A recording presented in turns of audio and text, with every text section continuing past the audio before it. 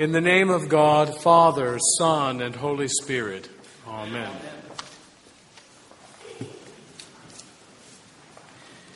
I think it oddly humorous that the day that we have this story about the danger of serpents in the wilderness is the very weekend that is the Rattlesnake Roundup in Sweetwater, Texas.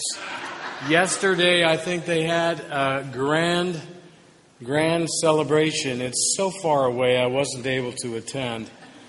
And I've never been, but what a thing. The record in Sweetwater, they gather for a month, I think, and it was in 1982 when they gathered 9 tons of snake, 18,000 pounds. And I think every year it's a favorite festivity, particularly for the little cottontail bunnies, the prairie dogs, and the field mice, because their populations grow after this weekend. It's also, and I hope that you pay attention to the insert about St. Patrick, that's a favorite festival for people. Not quite as popular as St. Francis, right? But St. Patrick is very popular, and one of the interesting miracles attributed to him is the way that he solved a snake problem in Ireland. It's a very strange story. We have a story about a snake problem in the wilderness when Moses was leading the children of Israel out of slavery in Egypt toward their land of promise. And they take up the course of human nature. I don't know if you have ever contended with human nature before, but instead of being grateful for all that God was doing for them, even though there was struggle, strain, hunger, fear, God was doing for them all that they needed to do. Instead of gratitude, they had a rather venomous disposition. The poison of their thinking led them to complaint. We don't like the wilderness. We worry about food. We worry about water. And the food that we get, we detest. And for all their complaining, they suddenly find themselves with too many serpents around. And they need to go to Moses to ask for some kind of a solution because they're so filled with fear. Moses, consulting God, receives this solution, that a serpent image is to be fashioned out of bronze, put on a standard, and lifted up. When anyone is struck by the snake bite, they look upon this serpent and they will not perish. Now, the issue at hand here is that really they are looking beyond the serpent to God. The power is not in this bronze serpent. It's not an idol that they are to look toward. It is to understand that beyond the threat of any predicament, including snakes, is the sovereignty of God to care for them. And that is the power that saves them. The power of God. Jesus uses this imagery to foretell for one of the Pharisees that is talking to him the very power of God at work in what will happen to Jesus. He's speaking to a man named Nicodemus. And Nicodemus has come to him, and he's really befuddled with many of the things that Jesus is telling him, as probably any of us would have been. Because Jesus is rerouting his thinking. He's turning everything in a new direction.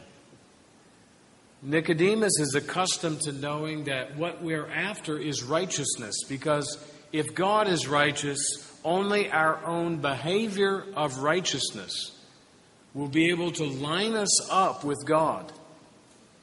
And he's become an expert. Not just a Pharisee, but on the Sanhedrin. He is part of the whole temple aristocracy. I mean, these are experts in interpreting and enforcing the law of Moses. In the ways of righteousness, he would be one of the standard bearers. But now Jesus is telling him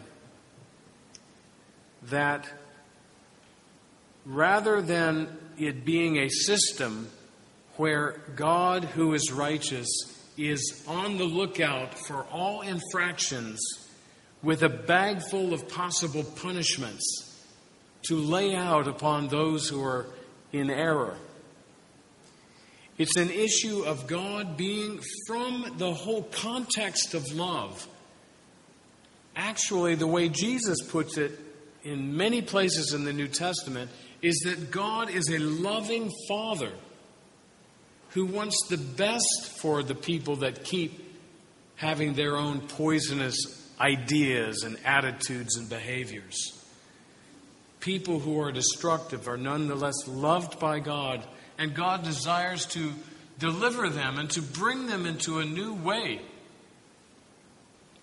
He does so with love, with mercy and forgiveness. I imagine that Nicodemus was struck at this new idea. Jesus picks up the story in Numbers, and he says, just as the serpent was lifted in the wilderness, so must the Son of Man be lifted, so that all who look upon him and believe on him would be saved, would be spared, would be healed. The formula in the Gospel of John leans heavily upon two words: belief, eternal life. He puts them together in sequence. All who believe receive eternal life. So in the case of Jesus using the imagery of the serpent, but signaling that the Son of Man must be lifted up, is setting up the reality that it's not looking past the bronze serpent this time. It's looking directly upon the Son of God. Looking upon the Son of God and believing in the Son of God. You see, our problem with behavior, our problem with not lining up in righteousness with God, is not a case of us trying to do our best and hoping we do it perfectly and then receiving a connection with God. It's like this. Knowing we are flawed, we look to the Son. We believe on the Son and are given eternal life. And then begins our capacity to be about the ways of God. Perfect behavior doesn't precede the gift of reward. It follows it. The gift is just that, it's a gift. The reward is to be connected to God, the righteous one, and then to begin to mold our lives in a manner that fits that.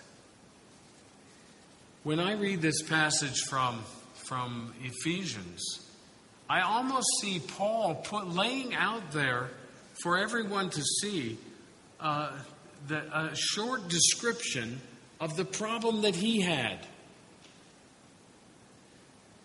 The problem that he had was, you all better behave at least as good as I behave, because only people like me are going to make it. Now Paul says it much differently. He says anything good that can come to us is given to us.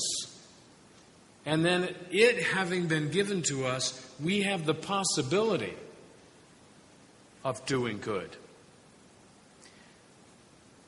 This is how it is worded in a different translation, at the end of this passage, Paul is saying, "It was God's gift of grace which saved you." No one can pride himself upon earning the love of God. The fact is that what we are, we owe to the hand of God upon us.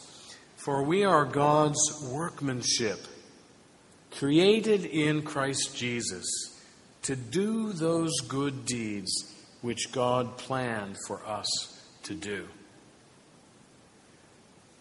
Paul has a new order of things. God gives, and then we do. We're never finished with the struggle to do good, but with confidence in God's righteousness offered as a gift, there's a better way of moving in that direction. So Lent is like this. Holy Week is like this. We are noticing the lifting up of the Son of Man. We are looking upon Christ Jesus. And that prompts us to believe and to receive eternal life. I'll finish with this. 3 things about believing. When we believe in Jesus, when we see him upon the cross, for that matter, when we're making Eucharist and we see the bread and the wine lifted up, we look upon the Lord Jesus, his body and his blood. And our belief in Jesus is this. First of all, we believe that God loved us, that the framework, the context is from a loving Father. The second is that we believe that Jesus really is the Son of God. And by virtue of that fact, we listen to him. We can take confidence in what he says. He is the Son of God. And the third thing we believe is that since those things are true, what he says, we must do. Obedient. So believe those things when you see the Christ. Believe that God loves you, that Jesus is the Son of God, and that what he says, we must do. Just as he was lifted up, so will he lift you into heaven itself.